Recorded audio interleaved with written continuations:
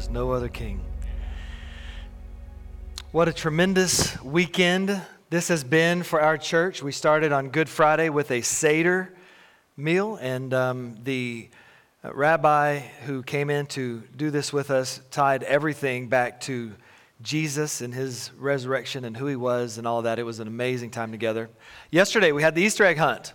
And the Easter egg hunt is, well, it's more than an Easter egg hunt. We say Easter egg hunt. Some people show up and they're like, can we start hunting eggs?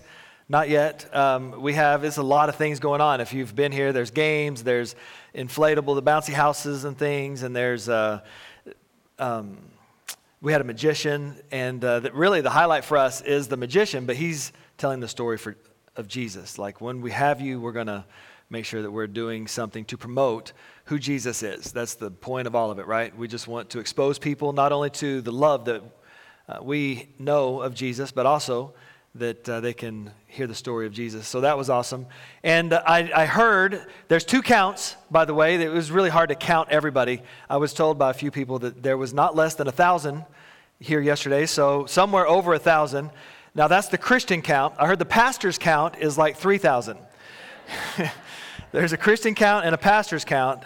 So depends on who you ask around here on how many there were. So I could easily have seen 3,000 yesterday, but it was a great time, and I do appreciate everybody who gave of their time and their efforts, and it was a long, hard day of work, followed by another long, hard day of Seder meal preparation and work. So here we are today. I was going to say some might feel like they're limping across the finish line, but I don't, because this is the day that Jesus Christ was raised from the dead, right? This is a day of celebration. Somebody once recently told me we got to put our big boy pants on, and we're going to celebrate this thing, like we're pushing through the Easter weekend. This is a great time. So I do want to say, though, of all this weekend, to everybody who's helped and been a part, thank you so much for all that you've done, for the hard work and the time involved. It's just been an amazing time together. And then you'll notice on your way in, I saw some taking pictures, and on your way out, you can stop by. We have a little photo booth for you there. I want to thank Tracy French and her daughter, Jamie. Sorry, thank you. Jamie, I was going to say Tracy and Jamie French, and I was like, wait a minute, Jamie's not it doesn't matter. So Tracy and Jamie, they have brought that. They run a business on the side doing that. So if you have any interest in that, by the way, you can talk with them, but I appreciate them doing that. It's really cool to have a photo booth. You stand, it snaps the pictures for you, so that's amazing. I have to tell you, I don't know if you feel like I do, but I'm kind of torn today myself. And I talked a little bit last week on Palm Sunday. I've never really been a fan of the cross. But at the same time, I love the cross, if it makes sense. I've never been a fan of the fact that Jesus had to die on the cross. I've never been a fan of the fact of the suffering that Jesus went through on the cross and getting to the cross and those things. But at the same time, I'm grateful. I'm grateful for the cross. So my mind is flooded with things that normally come along with Easter. Grateful that he did die on the cross, excited that he was raised from the dead, sad that he had to go through it. So I began to think about the cross. I want to know in the cross, why a cross? What about that makes sense? I mean, when was the last time that you sacrificed a dove so your sins could be forgiven? Anybody? Or when was the last time you got the blood of a bull and you sprinkled it on yourself for good luck? Anybody? I mean, if you have, we can have counselors available for you after service is over. Can you imagine a scenario where you walk into your friend's house and they have a lamb in the house and you compliment the lamb? Oh, that's a nice looking lamb you have there. I like that lamb. Oh, thank you. Thank you. His name is Sam. And Sam is our Passover sacrifice this year. What? Because that's what used to happen. In fact, that's one of the things about the Passover that was so startling is they were required, and you can go back and look at the Old Testament law, to pick out a spotless or flawless lamb and bring it into the house and live with it for a time before they sacrifice, just enough time to gain an attachment. We don't experience that today, and that would be a very odd conversation to have. But in the ancient world, it was nothing that was unusual. These were conversations that they would have. They would raise or purchase animals that they could sacrifice. Even the thought of that for us today repulses us, to be honest. That's because of what Jesus did on the cross. The reason that we don't have these conversations today is because of what Jesus did on the cross. When Jesus died on the cross, that ended the need for sacrifice. So we don't have to do it anymore. As I get into the message today, by the way, the notes for the message are in the church's app. You can go there, the church app, and find those, or the Bible app. But then I begin to think about, we know Jesus had to die, but why the cross? And why did he have to die on the cross? And did he have to be raised again? Are these all questions maybe you've asked before? And if you have, it's okay, you're not alone. Paul addressed this very thing to the church in Corinth. I mean, think of it like this. Imagine if you saw someone and around their neck was a gold chain with an electric chair on it. We would think you're a weirdo a little bit, right? That's the way they perceived the cross. For them, it was a torturous way to kill somebody. That was a similar way that they could see that. So we want to look at today the way that the ancients understood the cross, and maybe at the way we understand the cross. We're going to be in 1 Corinthians. I was telling somebody before that this will be unusual for me because I'm not speaking out of any of the resurrection stories. It is all about the resurrection, though. But I think we should start in 1 Corinthians. We're going to go chapter 1, starting with verse 18. For the message of the cross is foolishness to those who are perishing, but to us who are being saved, it is the power of God. For it is written, I will destroy the wisdom of the wise, the intelligence of the intelligent I will frustrate. Where is this wise man? Where is the scholar? Where is the philosopher of this age? Has not God made foolish the wisdom of the world? For since in the wisdom of God, the world through its wisdom did not know him, God was pleased through the foolishness of what was preached to save those who believe. Jews demand miraculous signs and Greeks look for wisdom, but we preach Christ crucified, a stumbling block to Jews and foolishness to Gentiles. But to those whom God has called both Jews and Greeks, Christ, the power of God and the wisdom of God, for the foolishness of God is wiser than man's wisdom, and the weakness of God is stronger than man's strength. There was once a man who was considered the town fool. And this town fool, the people in the town would play a game with him. And the kids especially, they would pick on him. You know how that kind of thing goes. And they would run up to him and they would open their hands. And in one hand was a penny and in the other hand was a quarter. And they would ask him to pick one and he would always take the penny, the town fool. Well, one day a visitor to the town saw the children playing this game with the town fool. They would run up, they would show him their hands, and he would pick the penny. And then they would all laugh because he always picked the penny. And so the visitor, after they left, went up to this guy and said, "Why are you taking the penny? Don't you know that the quarter is worth way more than the penny?" And he said, "Well, of course, I know the value and the difference between a penny and a quarter. But if I grab the quarter, they'll quit playing the game." And he didn't want to have them quit playing the game. So who's the fool? Most of the time, it's healthy for us to stay away from foolishness. Would you agree? I mean, we tell our kids that. Some of us tell each other that. Sometimes that ends up in fights. Don't be a fool. It's healthy to avoid foolishness. That's why the cross is so polarizing. If we look at the cross, it does look like foolishness, right? And that's what Paul's addressing here. So let's just take a look one at a time. First, let's talk about the Jews. The cross was a stumbling block to the Jews, and the Jews stumbled over the cross because Jesus wasn't the kind of Messiah that they wanted.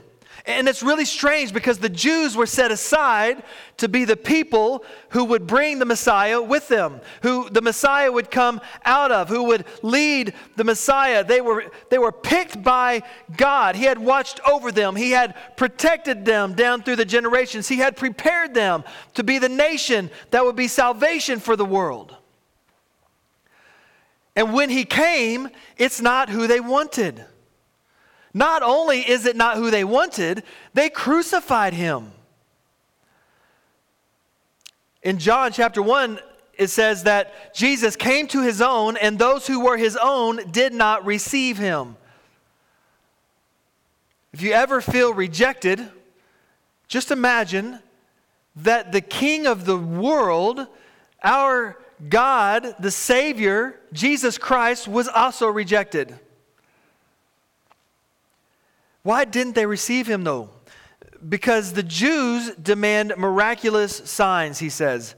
You see, they were expecting a Messiah who would perform miracles on their behalf. And again, that's strange because he was healing the lame and he was making the blind see and he was doing those types of things, but that's not the miracles they wanted. They wanted miracles that showed power and dominance. They wanted miracles that showed success. And if you want to understand that better a little bit, look at the feeding of the 5,000. When Jesus fed the 5,000, right after that happened, it says they looked to make him their king by force. It's always been an interesting part of that story to me. To make him their king by force. Most of us would be like, well, you don't got to force me. I will do it freely. So Jesus at that time, though, he receded. He didn't want to be made king by force. See what happened? The difference is if he heals somebody's slave, brings them back to life, which happened, or if he makes a blind man see, which also happened, that doesn't show power. That just shows that he has ability. But when he feeds 5,000, that's power. Now that's somebody they can follow. But why? It's all selfish. Oh, look, he can take care of me. He is my meal train. He can do this. See, they didn't want the miracles that were giving to others. They wanted the signs that took care of them. And if he had gathered an army and led them in battle to conquer the Romans, if he would have shown them that he was successful and victorious, they would have marched with him. They would have given their lives for him. They would have done anything for him, but the cross got in the way. They could not get behind the cross. You see, dying on the cross doesn't look like success.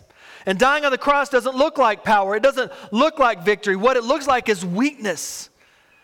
It looks like failure. It looks like defeat. It confused them. Surely the strongest being in all of creation was not going to allow his own people to kill him. The cross confused them. Not only did they have a false concept of the Messiah, they had a false concept of salvation. What I mean is they thought salvation was by their own righteousness. We all know about the law, right? Pharisees and Sadducees. The Pharisees were always arguing with Jesus about the law. In the Old Testament, they believed if we just follow the law perfectly, then we will be saved. If we can measure up, if we are good enough, then we get to spend eternity with Jesus. But really, they weren't keeping God's law. They were just going through the motions, right? They were going to the synagogues at the appointed times. They were saying their prayers loudly for all to hear, and Jesus called them out on it. They were giving their offerings for everybody to see. Jesus called them on that, out on that also. They were impressing everybody with their generosity and with their appearance and how pious they were. And look at me, I'm so good. I'm afraid that's kind of how we are today also. So in their minds, they didn't need a Savior to die for them. They didn't need a Savior like this. They needed a ruler to conquer. Because they thought salvation was through their own righteousness, they carefully defined that righteousness the way that they liked it. What they wanted was a mighty warrior to come and conquer everybody and kill all their enemies.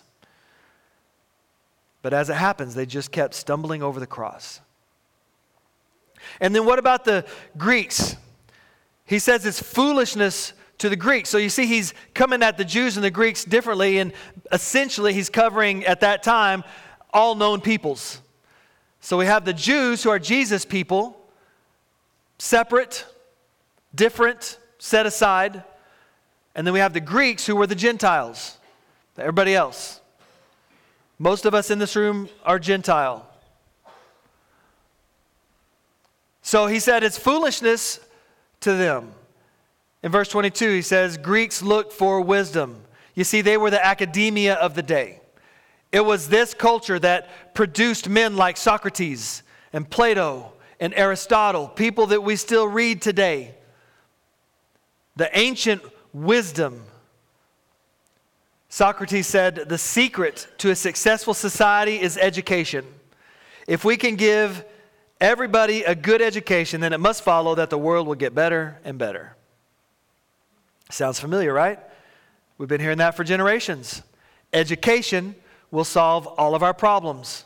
All we need is more education, and mankind will become better and better. But we haven't. Why haven't we? Because education is not what we need. Now, don't misunderstand me. I'm a fan of education. I like it. I've been educated. It's just that we can learn everything we can learn, everything there is to learn. But there's still a fatal flaw. And that fatal flaw is called sin.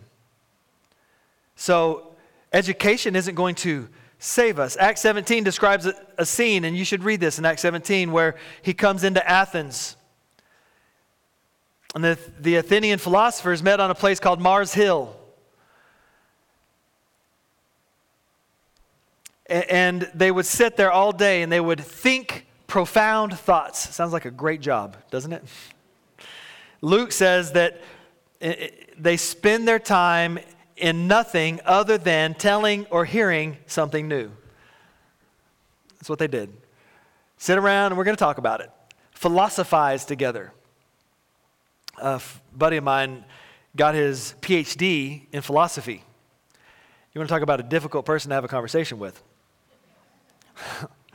Because we can just sit around and eventually my brain gets tired. Like I'm just done after too much philosophizing. So now Paul, being who he was, one day he went up to Mars Hill. And as he walked in, and I love this about Paul, and I love this story. He walks in and he says, hey guys, philosophizers, I see that y'all are having all these conversations. And they had a bunch of gods in the Areopagus. And one of the statues of a god, it says, to the unknown God on this statue. In case they missed a god in all the gods, and just in case, this is the unknown God, just in case. Paul walks in and he tells them, hey, I know this guy. The unknown God, you want me to tell you about him? Oh, it's awesome. His name is Jesus. And he came and he became flesh and he died on the cross for our sins. The God of all the universe became Jesus, sent his son Jesus, died on the cross, and because of that we can be saved. What do you think they did? Well, you're dumb. Because reason tells you that the Almighty God doesn't allow puny men to nail him to the cross. That's what reason says. Reason says that this person that was nailed to the cross cannot be resurrected.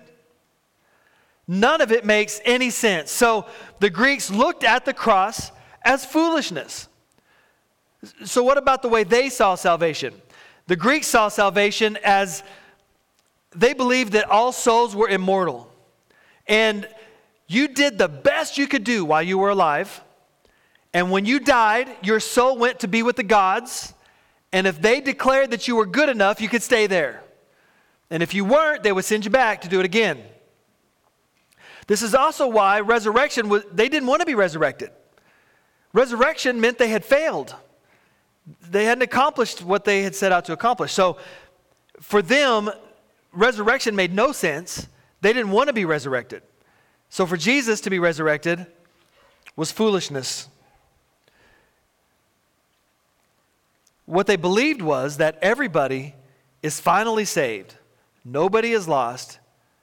You just have to be good enough and eventually you'll make it there. So their thinking was they didn't need a Savior because everybody was going to be saved. Sounds remotely familiar, doesn't it?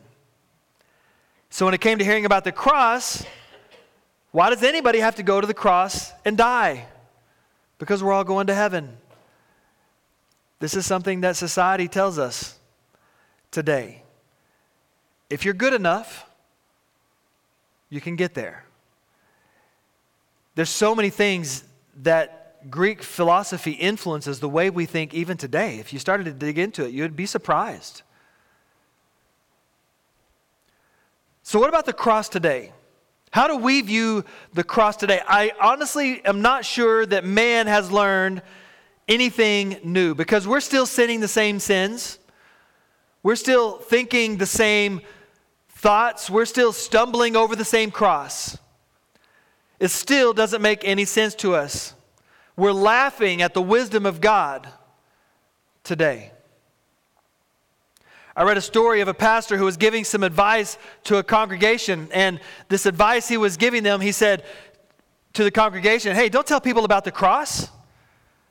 Don't tell people about the cross. There's a reason that the Franklin Graham Crusades, used to be Billy Graham, don't work anymore. Because people don't want to hear about the cross. They don't want to hear about suffering and death and resurrection. What we need to do, they don't want a crucified Messiah. We need to promise prosperity. We need to promise emotional experiences. We need to give them self-esteem, and then the church pews will be filled. But make no mistake about it. The Christ who miraculously confronted Saul on the road to Damascus, the guy who persecuted the Christians, is the same guy who confronts us today with the message of the cross. He is the same guy. We were lucky enough to visit Morocco. And while we were in Morocco, we heard several startling testimonies of people who were in the Islamic faith that would have dreams. And the way they described these dreams was not really very dreamy, more like a vision of a man who would appear to them dressed in white, standing in the light, and call them to come to him. And his name was Jesus. Many, many people have been saved by Damascus Road experiences, but in different ways. We met people who had literal experiences like that, at which they received Jesus as their Savior. Can you imagine somebody walking up to you and saying to you, and you should be prepared for this, I had this dream, and this man, Jesus, came to me and told me the story, invited me to follow him, and I did. Can you help me know what to do? Because we met a pastor who that had happened to as well. As he was walking into the church, the steps of his church, somebody met him there, and the vision had told them to meet him on those steps. Like, it's amazing because those things are still happening. Jesus, the Christ, is still confronting people like he did Saul, like maybe he did you. I had my own experience. These stories are hard to believe, but remember that in every time that there was a supernatural event, it always advances the kingdom of God. Which stands to reason, if we're not seeing supernatural events in our lives, are we not doing anything to advance his kingdom? He wants to partner with us because we are his hands and feet. We are who he has gifted to spread the good news of the gospel. We are his workers. We are the ones who put on an Easter egg hunt that over 1,000 people come to try to tell them about the story of Jesus and how much they love him. He loves them. That's who we are. That's who Jesus wants us to be. And it's in those places, at those times, that something miraculous will happen, that Jesus is going to have a remarkable encounter with somebody, and that lives will be changed. I feel like I'm so excited, and you guys are not. So it's okay, an amen every once in a while. I need a sign. I'll hold it up. Thank you. Woo! It's Easter Sunday, everybody. Think about the angel appearing to Cornelius, the centurion, telling him to go find this guy named Peter. Right? And it happened, and Peter told him the words to give him life. Think about the angel appearing to Philip and saying, hey, go stand next to this chariot over here. Well, that doesn't make any sense, but I'll go stand over there. Oh, listen, he's reading the prophet Isaiah. Do you understand that? No, let me tell you about it. This is the interesting thing about that story. I don't want to preach on this, but it's crazy because as soon as this Ethiopian that he was talking to in the chariot received Christ and was baptized, by the way, on the side of the road, it can happen anywhere. As soon as that happened, the scripture says that he immediately was somewhere else. Like, beam me up, Scotty. Like, he was gone. It's crazy. Like the miraculous. This is what God wants to do. This is what the cross is. How about Paul's vision of a man begging him to come over to Macedonia and help us? Like there's miraculous things that are recorded in Scripture. There's miraculous things that have happened that I've heard and been experienced. It was just a couple of weeks ago that somebody, Tiffany, was healed on her back. Like miraculously in a service at Extravaganza.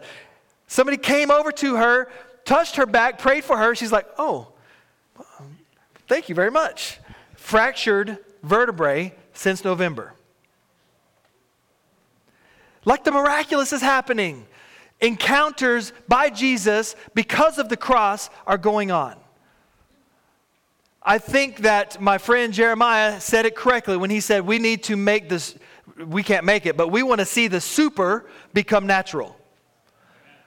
We want to see it become a part of what is going on. And not for its own sake, not just so we can say the miraculous thing happened, but so that we can say because of the miraculous, because of what happened at the cross that those miracles are even possible, his kingdom is being advanced. And see, the whole kingdom of God is upside down because everybody's right, the cross is foolishness. It makes no sense to society. It makes no sense to us. A place where the winner is actually the loser. Doesn't make sense to somebody like me who's very competitive. It makes no sense that the one who's going to save us has to die. It makes no sense that the one who created the universe, who made us, would come to this earth in the form of a man. It doesn't. Because in our society, the king is on high. The president is protected at all costs. Right? It's the way we've set up society, but that is not the way the kingdom of God is. So whenever we do something and we host 1,000 people, we come to them and we say, how can we serve you? They're not used to that. They're not used to being served. And if you were at the Easter egg hunt start line, you would have seen. Because there were some parents that were like, get away, kid. Get away. I need to get these eggs. It was crazy. Humanity has lost its mind. You think I'm joking, but ask some of the people who were standing on the front lines. I don't know that anybody got kicked, but it was real close. Because we're all struggling to get on top. We're all climbing. How can I be first? How can I be best? How can I get the most? How can I attain and get and receive? And all the time over, Jesus is saying, how can I serve? How can I give? How can I die? The cross is not foolishness. The cross is our salvation. There may be a lot of things we don't understand. But remember, God accomplished that which was impossible when he went to the cross and died for our sins and was raised to life again. He did for us what we cannot do for ourselves. It's a struggle for me, to be honest. It's a struggle. Like, I want to do. I need to make. I need to build. I need to accomplish. I want to take care of everything in my life. I mean, the dumb car. It kills me to take it in and have somebody else change my oil. Like, I want to do it. Who has time for that anymore, though, you know? I started out, one of the questions I asked was, on this Resurrection Sunday, not only is the cross not foolishness, but what about his resurrection? Why is that important? If we were to sum up the message of Easter, it's so much more than Jesus died on the cross. It's so much bigger than that. I mean, he did die for our sins, and that's amazing. And his shed blood is why we're not sacrificing doves or lambs or goats or bulls. That's why we don't do that anymore, because he was the last sacrifice. But more than that, he was raised again. And Paul says in 1 Corinthians, if Christ has not been raised, your faith is futile. You are still in your sins. I found that scripture, by the way, because somebody asked me one time, like they were willing to believe that Jesus' sacrifice covered their sins and all that, but I just can't believe that he was raised from the dead. And why is that important anyway? Isn't it okay that my sins are covered because of the blood? And I was like, let me look into that. That's not enough. Without the resurrection, your faith is futile. Who are you believing in? You see, that resurrection of Jesus started something new. And if you'd have been here, if those of you who were here for the Seder meal, and if we are able to convince, Kay and some of the others to do it again next year, maybe we can hear the story again. But if you were here, you understood that his resurrection started something new. His death was the end of something. But his resurrection is the beginning of something new. It's a new day. It's a new life. It's a new kingdom. It's a new way of living. Something better is being ushered in, and he's inviting us to be a part of it. But that's impossible without his resurrection. You see, when we say yes to Jesus, we are entering a new way of life. One where he is the source, and he is the strength, and he is the example, and he is the one that gives us the unction. Do y'all remember that word? My old-timey preacher used to say that to us, the unction to do what he's called us to do. And that's because of the resurrection. We're going to close with the song, but I just think it's so important that we understand that there is no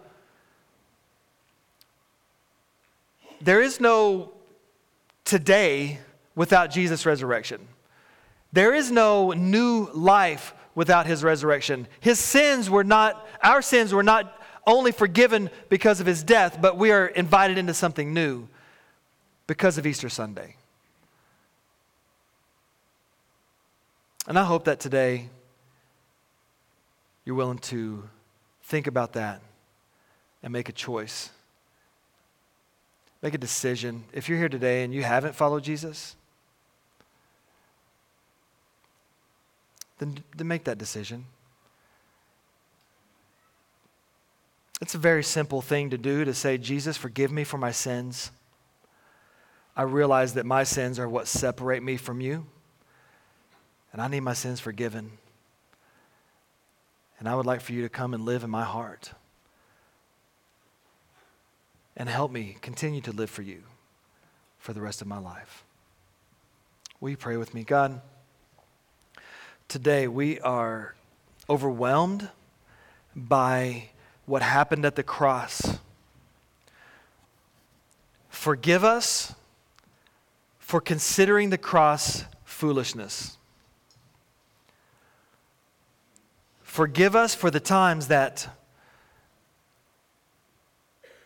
we don't have the faith to believe.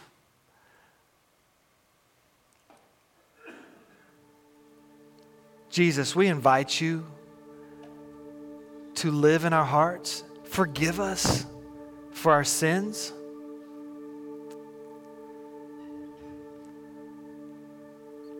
And if there's somebody here today who needs to say that prayer or wants to have somebody pray with you as we're singing this last song, I just invite you to come to one of these altars and kneel if you'd like.